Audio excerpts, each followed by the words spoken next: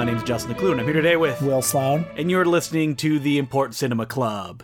And today, we are coming to you live from each other's homes again. Yes, we're still getting used to this format. I've got Justin here in a tiny screen on the top right of my computer. We tried to do it not looking at each other, but I realized that the spinach to my Popeye is to see Justin's happy face and laughter and joy as I talk. I couldn't do it just hearing his voice. You kept starting every episode with, and now on this week's Michael and Us, and you're like, oh, crap, no, I'm sorry. Luke, I'm sorry. So today, we're talking about Tex Avery, who, personally, I think he is the grandfather of all the cartoon, wacky, zany animal tropes that continue to persist to this day. What do you think, Will? Listen, folks, have you heard of Bugs Bunny? Because Tex Avery created him. Well, not single-handedly, but Bugs Bunny, his first cartoon was A Wild Hare from 1940, directed by Tex Avery. Hey, do you guys like Daffy Duck? Because Tex Avery also gave the world Daffy in the 1937 cartoon Porky's Duck Hunt. And hey, when you see a sexy lady, do you ever go, auga, auga, and have your eyes pop out of your head and have your tongue unfurl on the table? Because you're probably thinking of the Tex Avery wolf, that iconic creation from Red Hot Riding Hood. Never. That would be very rude, Will. You're right. That's very problematic. I'm canceled now. So I think that we need to go back almost to the beginning of cartoons just to differentiate the Tex Avery era and what had come before. Walt Disney, Max Fleischer, cartoons that people associate them with oh, that's the classic black and white stuff, where Tex Avery comes in, and that's when you get kind of fourth wall breaking. You get really kind of eyes popping out of skulls, this big slapstick physicality, which was his trademark. The thing about Tex Avery that everybody knows about him is that his cartoons were kind of wilder and crazier than anybody else's cartoons. They went further. They risked... there's always a very delicate balance of logic in a cartoon. And Tex Avery was always skirting on the edge of, will the audience accept this? Yeah, in a Tex Avery cartoon, there'd be a chase. Someone would go up to a door, but instead of going through it, he would just jump over it and then lift the door up so it would reveal a wall that the other character smashes into. One of the things I love about a Tex Avery cartoon is there's this constant feeling of having the rug pulled out from under you. You're constantly watching the cartoon and buying into, this is the logic of the situation. And then he'll undercut the logic and the joke's on you. There's a scene in the cartoon King Size Canary where this alley cat is stacking boxes trying to get into a window. And he doesn't have enough boxes, so he pulls the box from under the pile and puts it on top of the pile, and he goes through the window. Now, of course, gravity would not be on his side in this situation, but the joke's on you for expecting that it would be. Yeah, as long as the characters buy into the logic of what's going on or react to the action that has been taken, it's fine within the cartoon world. It's weird to say it doesn't mean that anything can happen, because if that were the case, they wouldn't be funny. It's that elasticity of it that the humor comes from. Well, I think the thing that makes the cartoons work, even for all of the kind of absurd leaps in logic, is the fact that they're all grounded in recognizable human emotions, and largely very shameful and degrading human emotions. These are cartoons about vile, ugly characters wallowing in greed and lust and humiliation and wanting to get revenge, and you know what I mean. Yeah, the confrontational duos that we associate with cartoons, like Elmer Fudd and Bugs Bunny, that was essentially created by Tex Avery over many iterations, whether it be Daffy Duck in his first appearance with Porky Pig, where Daffy didn't even talk, but he did do his woo woo, his Daffy Duck laugh. One of the quintessential Tex Avery cartoons is The Screwball Squirrel, where it opens with a charming quintessential? Squirrel. I think so. I don't think it's a great character, but it's a quintessential cartoon. Yeah. It opens with this lovable squirrel hopping through the forest, and he says, well, I'm going to see all my lovely woodland friends, Buster Badger and Wallace Woodchuck, and then, the hero of the cartoon, Screwy Squirrel, who's basically just Bugs Bunny in a squirrel costume. If he was really mean. He takes him off camera, and it's implied that he kills him, and then he comes back and says, you guys wouldn't have liked that picture anyway. Because the characters in Tex Avery cartoons are ugly and they don't pander. They're unvarnished. There's another character that I like in the cartoon King Size Canary, where this cat finds this little mouse to eat, and you think the mouse is going to talk in a cute mouse voice, but the mouse actually talks like this. He talks like Jimmy Durante. Hey, listen, Busta. You better not eat me because I've seen this picture before and I know that I save your life later in this picture. You know, his characters are always sleazy and lecherous and they're con men. They want to get through life by eliminating anything around them with no real moral scruples. Tex Avery, you know, when I said he's the grandfather, he was also one of the more senior animators, going all the way back when he was working for Leon Schlesinger, the company that would turn into Warner Brothers. When he was like the head of the department, Chuck Jones and Fritz Feeling, two classic Warner Brother cartoon animators, worked under him. And he was the one that was kind of dictating stuff. Did you hear the story that people said that they believed Tex Avery had such a like cockeyed look on life and humor because he lost sight in one eye when someone at the office hit him with a paperclip? I did hear that. It sounds like an apocryphal story, but I guess it's probably true. Yeah, I like, you know, it's those kind of, I guess, hero-making tales that I do love. Kind of like, I remember one of the animators, he got in a car accident and he got really badly injured, but they said when he got better, he could draw 5 times as fast. The 1930s Warner Brothers cartoons where Tex Avery ruled the roost, I think he was like the head of the animation department during that time. You know, they're the cartoons that, like, when fans of Looney Tunes cartoons look back on them, they think of them as kind of like the primitive era, where the company was still sort of operating in Disney's shadow and was still emulating some of the cutesy tropes of Disney cartoons. If you look at the early Tex Avery cartoons, I mean, any cartoons of that era, especially the black and white ones, they all have the rounded faces that you see in Max Fleischer and the Disney cartoons. Some of the first things that he directed were long forgotten characters like Beans. They're softer and they're cuter and they're gentler. One of the key early Tex Avery cartoons is I Love to Singa. Have you ever seen that one? It's like a parody of the jazz singer with this little creature who goes, I love to sing. You know, I must have seen it, and it's already kind of like been imprinted in my brain through pop culture. I can picture it in my head, but I have no memory of seeing the actual cartoon, which I could say is the case with a lot of Tex Avery stuff, because there's almost like interchangeable gags between all of them. Yeah, they all blur into each other. But during the 1930s, as the decade went on and the Warner unit started to develop its own style, you can start to see Tex Avery coming into his own, coming into the sensibility that would come to define him in the 40s. In particular, for some of his later Warner Brothers cartoons, you see this fourth wall breaking tendency. No other Warner Brothers animator broke the fourth wall with quite the same delight that he did.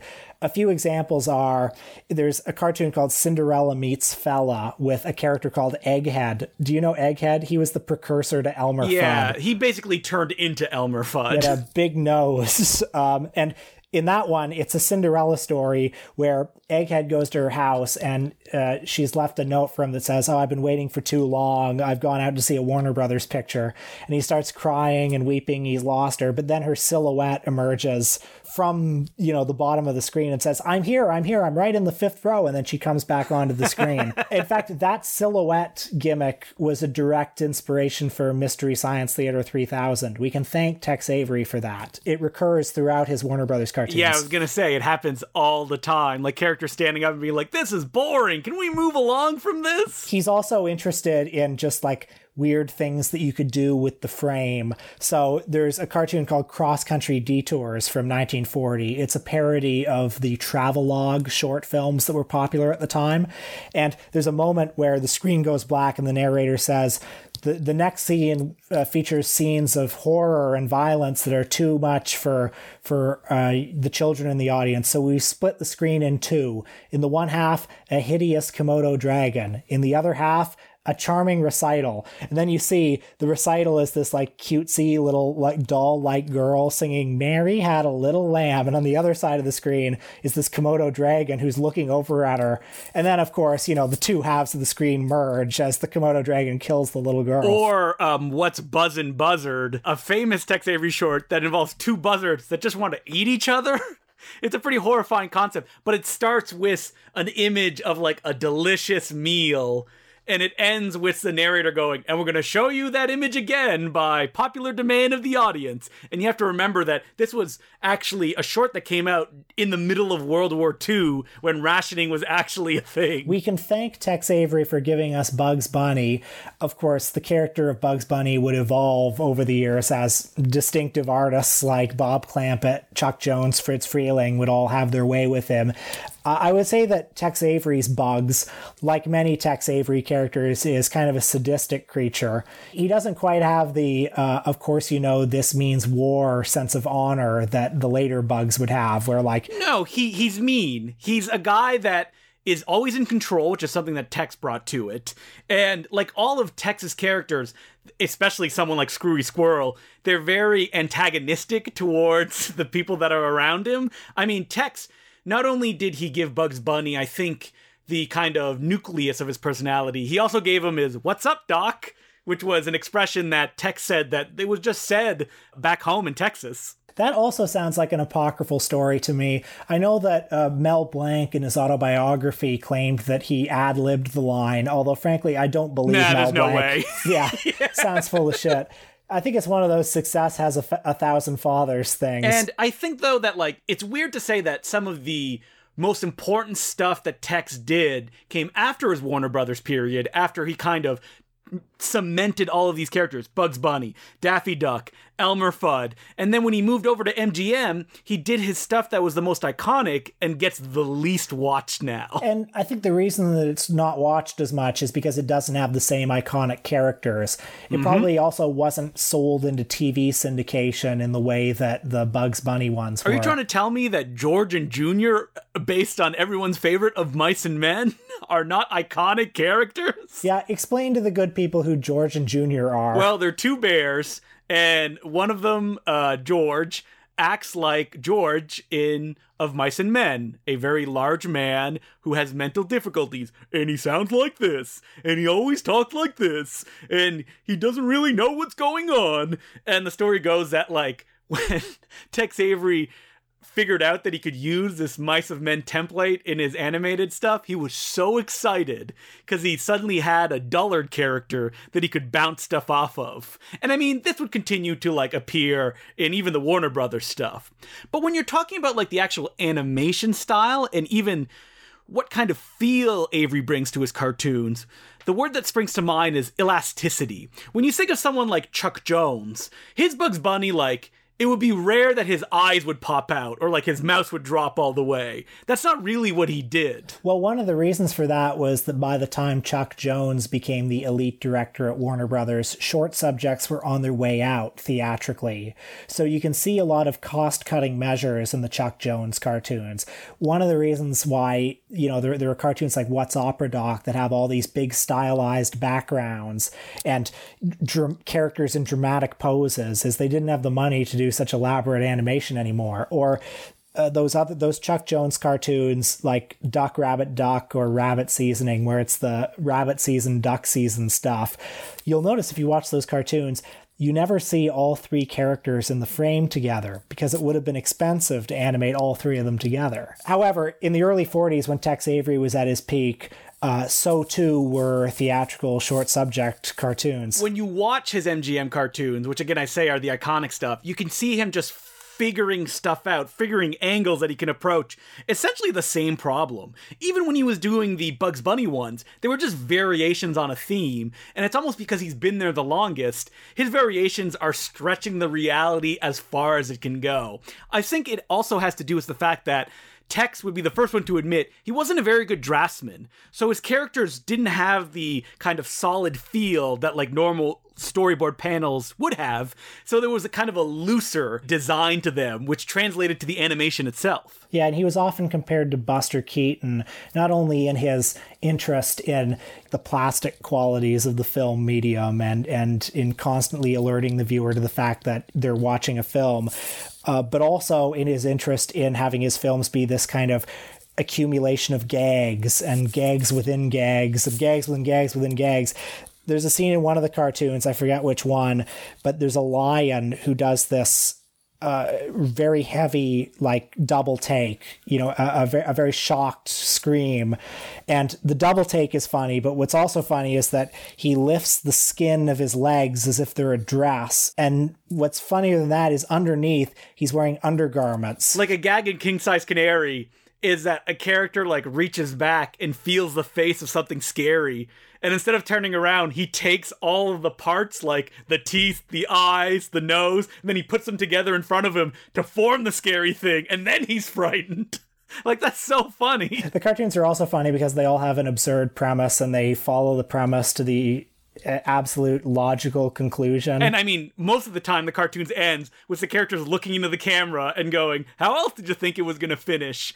The ending of the cartoon actually is one of the core reasons that Tex Avery was fired from Warner Brothers. Have you heard the story? No. That in one of the cartoons, I don't have it in front of me, the characters were supposed to fall 3 times from a cliff.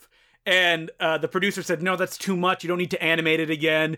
But Tex wanted one of the characters to hold up a sign that says, well, here we go again. And then they go down. And then he got in a fight over that. I'm sure there was other elements around that. And that caused him to be suspended and eventually moving to MGM. A lot of the Tex Avery cartoons were recently released on a Blu-ray from Warner Archive called Tex Avery Screwball Classics Volume 1. Highly recommend that people pick it up. Gorgeous transfers. It has, as most of the Warner Brothers animation collections do, a disclaimer at the beginning warning people about insensitive stereotypes from the past. These cartoons certainly do. Also, when you watch a lot of these Tex Avery cartoons back to back, you start to see the same visual ideas over and over again. And one thing that he finds funnier than anything else is the idea that there's a woman who's got a veil over her face, and she's got this beautiful, shapely body, and then you pull the veil up and it's like a hideous face. He loves that trope. When we talk about Tex Avery and the kind of style, people, I think the easiest way to associate it is that Who Framed Roger Rabbit is 100% Tex Avery, to the point that a whole section in Cartoon World or Toontown is ripped off from Red Hot Riding Hood. Red Hot Riding Hood, which is my favorite Tex Avery cartoon, and which is also kind of indefensible in some ways. Like, it's a cartoon that depicts this old woman who's this, like, insatiable nymphomaniac, and it depicts that as the most awful thing that could ever happen to somebody, being pursued by this horrible, horny old woman. Oh, by the way, we mentioned that he didn't have as many iconic characters at MGM, but how could we forget that he gave the world Droopy Dog? Is Droopy anyone's favorite character? I guess that's kind of his appeal, the fact that he's nobody's favorite character, the fact that he's just this kind of abject sourpuss. I think it's because he wasn't in syndication. Like, those MGM cartoons did not play. I guess maybe now on, like, the Cartoon Network at, like, 1 a.m. in the morning, they probably play. And yet we all know Droopy, don't we? We all absorb him by osmosis. So Tex Avery, he was like a rocket and he burnt out. I don't know what metaphor I'm looking for. He was like a shooting star. That's the metaphor I'm looking for. And by the end of the 1940s, he felt burnt out. Yeah, he, like, took a break for a long time. None of the characters that he created during his MGM tenure really took off. Like the wolf, kinda, but there was no Bugs Bunny or Porky Pig or even Daffy Duck hit. Tex Avery famously hated Screwy Squirrel, to the point in the last cartoon that he made, Screwy Squirrel dies. Well, there were 2 cartoon units at MGM. One was Tex Avery's and the other was Hanna-Barbera's, at which Tom and Jerry were created. Yeah, I mean, Tom and Jerry is kind of like the death knell of animated theatrical cartoons, because you're chopping away any like imagination until you just have the bare bones of the concept. But Tex Avery's cartoons are so full of visual ideas, so full of energy, that by the end of the 1940s, he would say to his friends that I've done it. I've done every possible variation of these gags. I don't find them funny anymore. I need to get away from this. And so he did get away from it.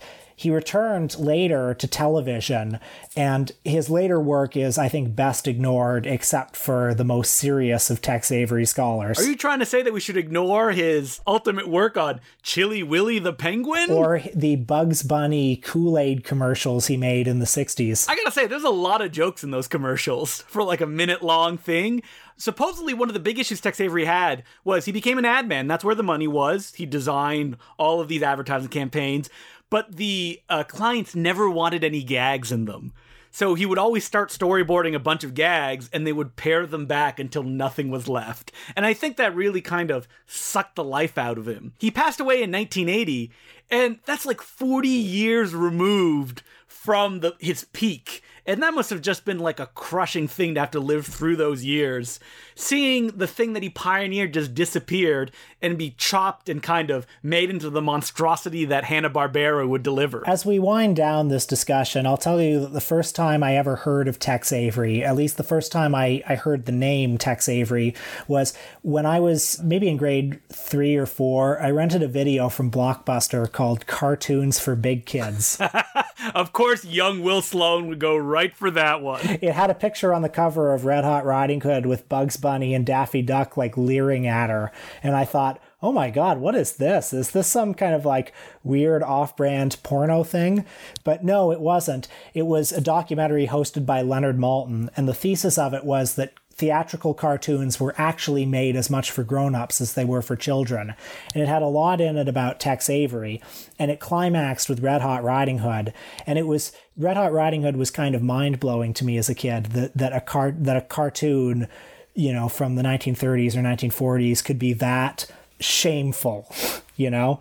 And I think Tex Avery today, more than ever, is best appreciated as a purveyor of forbidden images and unsavory feelings. Or, you know, just wacky zaniness that's fun to see on screen, eyes popping out of people's skulls. That was the main thing I drew in my notebooks when I was a kid, would be like a character and his eyes popping out of his skull, which is 100% a Tex Avery image. Well, you see, Justin, right here we have the essential difference between you and me. You feel that Catholic weight of guilt seeing these cartoon images playing on screen. I'm just happy when an anvil hits somebody right on the head. Well, on that note, Justin, do we have any letters?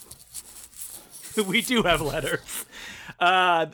You can send letters, as per usual, to the Important Cinema Club podcast at gmail.com. And this letter is from Joe McAlney, and it goes, "Hey, Justin and Will. For years now, I've been compiling notes for my first feature-length screenplay, a sort of slapstick paranoid thriller centered on an alcoholic protagonist. While I can draw on my own hazy path for inspiration, I also want to look at boozy cinema for ideas. What are your favorite alcoholic films? I'm less interested in movies explicitly about alcoholism than I am in movies that seem to be permeated by a drunken energy, an inebriated spirit. My personal touchstone is Cassavetes' Husbands. Well, as Canadians, we have to say that the ultimate alcoholic movie is Strange Brew. Rest in peace, Max von Sydow. That's right. For people that, I mean, everybody's heard of it. It's your favorite characters from SCTV, Doug and, oh man, I don't even remember the other one's name. They should take away my Canadian citizenship. That would be Bob and Doug McKenzie, played by Rick Moranis and Dave Thomas. And that is a very boozy movie. You know, when you actually watch it, when you actually go back and revisit it, I think it's a movie that's better remembered than seen. I agree. Because when you watch it, there's a lot of downtime in it. Yeah, there is. Were you an SCTV kid? Like, did that ever get shown in your home? Because my dad never showed me that. I liked SCTV when I would watch it on the Comedy Network, but you know, I had the Bob and Doug McKenzie record album, The Great White North. Mm-hmm. My dad had it. I think as a Canadian male of a certain age, you were legally required to own that album. And I listened to that like endlessly. I loved it. But in terms of boozy, inebriated cinema, I think for me, the obvious go-to example is With Nail and I. Oh, right? That's right. Yeah. Where the whole film is just propelled by the drunkenness of the characters and their comedic despair. Or even to go back to like old Hollywood, which is always drunk. Even like a light comedy like The Thin Man is just like the two husband and wife sleuths who are always drunk when they solve these mysteries. Oh, and hey, who could forget Drunken Master 1 and 2? The movies that taught Of course. The movies that taught us that the key to mastering the martial arts is, what is it that he has in the second one? Paint thinner? That's right. But it also leads to very un-PC depictions of mental disabilities. So again, if you want to send us letters, it's importantcinemaclubpodcast@gmail.com. And what are we doing on our Patreon this week, Will? We looked at a childhood favorite of many people, a movie that scarred a lot of children, a movie that Justin saw a lot when he was a boy, and that I only saw for the first time today.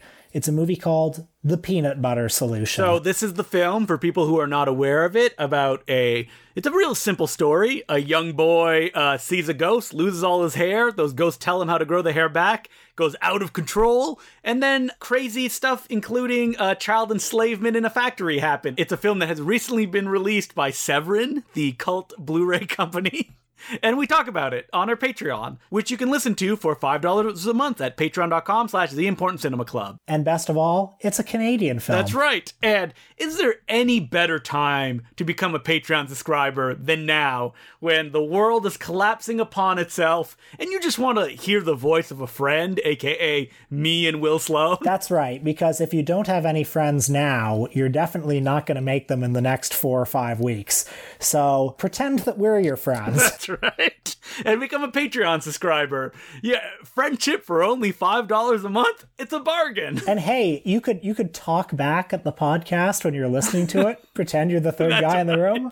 We want you to be the next co-host of the Important Cinema Club. So next week, Will, feels like we've been going a little bit in the weeds with these kind of obscure filmmakers like Tex Avery. So it's time to get those clicks. What are we doing? Yes, we're doing a subject that is guaranteed a minimum of 5 million retweets from 5 million. From 5 million either fan or bot accounts that specialize in retweeting this sort of thing. I'll take it. We are talking about Mr. Robert Pattinson. Wait, the guy who does the Twilight movies? That's right, the sparkly vampire himself. Actually, we're not doing this subject just for cravenly, opportunistic reasons. We're doing it because Robert Pattinson has a peculiar and interesting career. Somebody who has cashed the chips that he gained from being part of a juggernaut franchise to make movies with directors ranging from Claire Denis to Werner Herzog to the Safdie brothers to, God, you name it. Manifold auteurs. And so I think we're going to watch Twilight, definitely. Have you ever seen it? I've seen one of them. I think I saw the third or fourth one. Oh, you were lost in the story then, Will. Yeah, I actually followed it very easily. You can start at the beginning. I have them all on DVD, untouched, I believe hidden behind a secret panel. And I've never watched them. I suggest that we watch Cosmopolis, his first David Cronenberg movie, because I feel like my memory of it is his performance in that one is very similar to his performance in the Twilight movies. And then maybe give Good Times a spin. I haven't seen it since I saw it in theaters. Yeah, I'd love to watch that. And of course, this also doubles on not just the Twilight fans. We want those bat heads to retweet this as well, because Robert Pattinson's going to be Batman soon. Excited to dive in. Okay, so until next week, my name's Dustin Glue. I'm Will Sloan. Thanks for listening.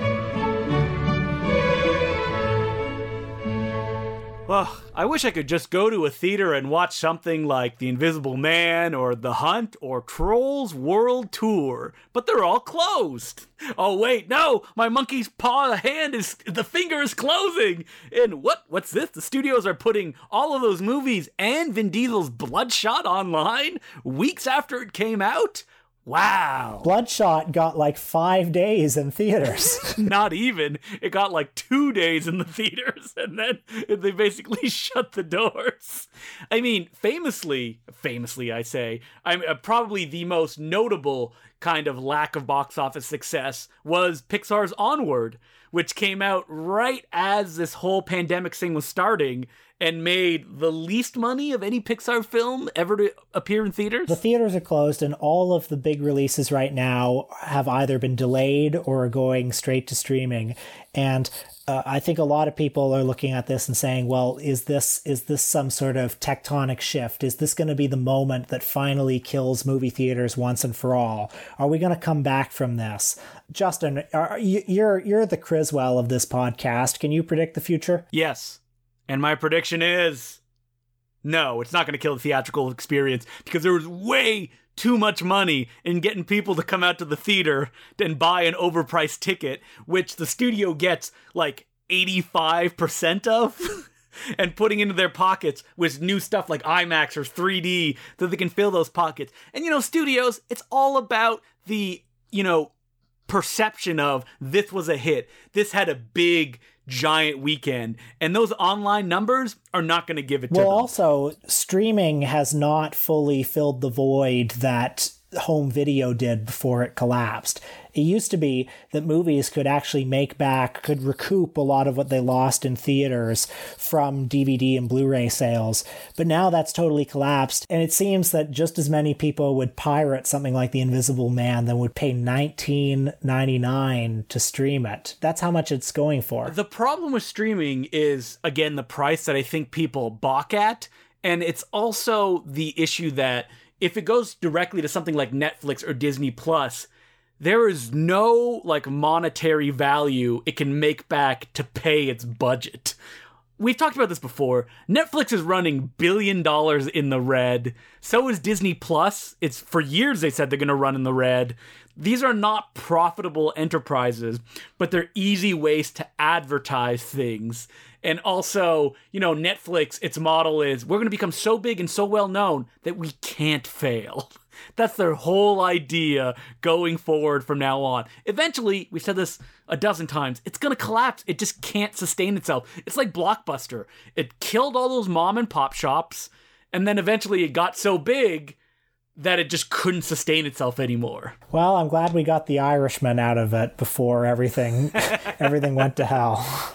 Wait, were there any movies that you were excited about that were coming out soon? I know that you had Black Widow circled on your calendar. Oh, well, speaking of boozy alcoholic movies, I was probably going to try to find time to go see Ben Affleck drinking in the shower in the way back. Good luck. It's coming out, I think, this week online. Yeah, it won't be the same. It would be great to have a nice communal experience. Me and all the other Affleck heads, just crying together. It would be like a support circle, You and your Arnie bros sitting on a Tuesday. That's right. The cheap day watching the movie. Exactly, yes. I mean, I was very saddened when they pushed back Fast and the Furious a whole year. That's like a dagger through my heart. I was sad that the James Bond movie was delayed to November. I mean, I don't care. Yeah, you don't care about James. I don't even care about James Bond, but it's also like, yeah, if one of those is coming out, I've been going to see them for so long. I'll go see. I'll see some, stunts and gadgets and stuff. We have so little to look forward to now. Did you hear that they said it's the longest James Bond movie ever? Some of those movies are pretty long. It's supposed to be around 2 hours and 50 minutes. Oof. That is insanity for James Bond. Actually, they should put that straight to streaming so that, I could watch it while doing something else. Actually, maybe this is the future. Yeah, that, people folding their laundry while watching a movie, to which I have to say, how much laundry do you people have? You seem to be always folding laundry watching movies.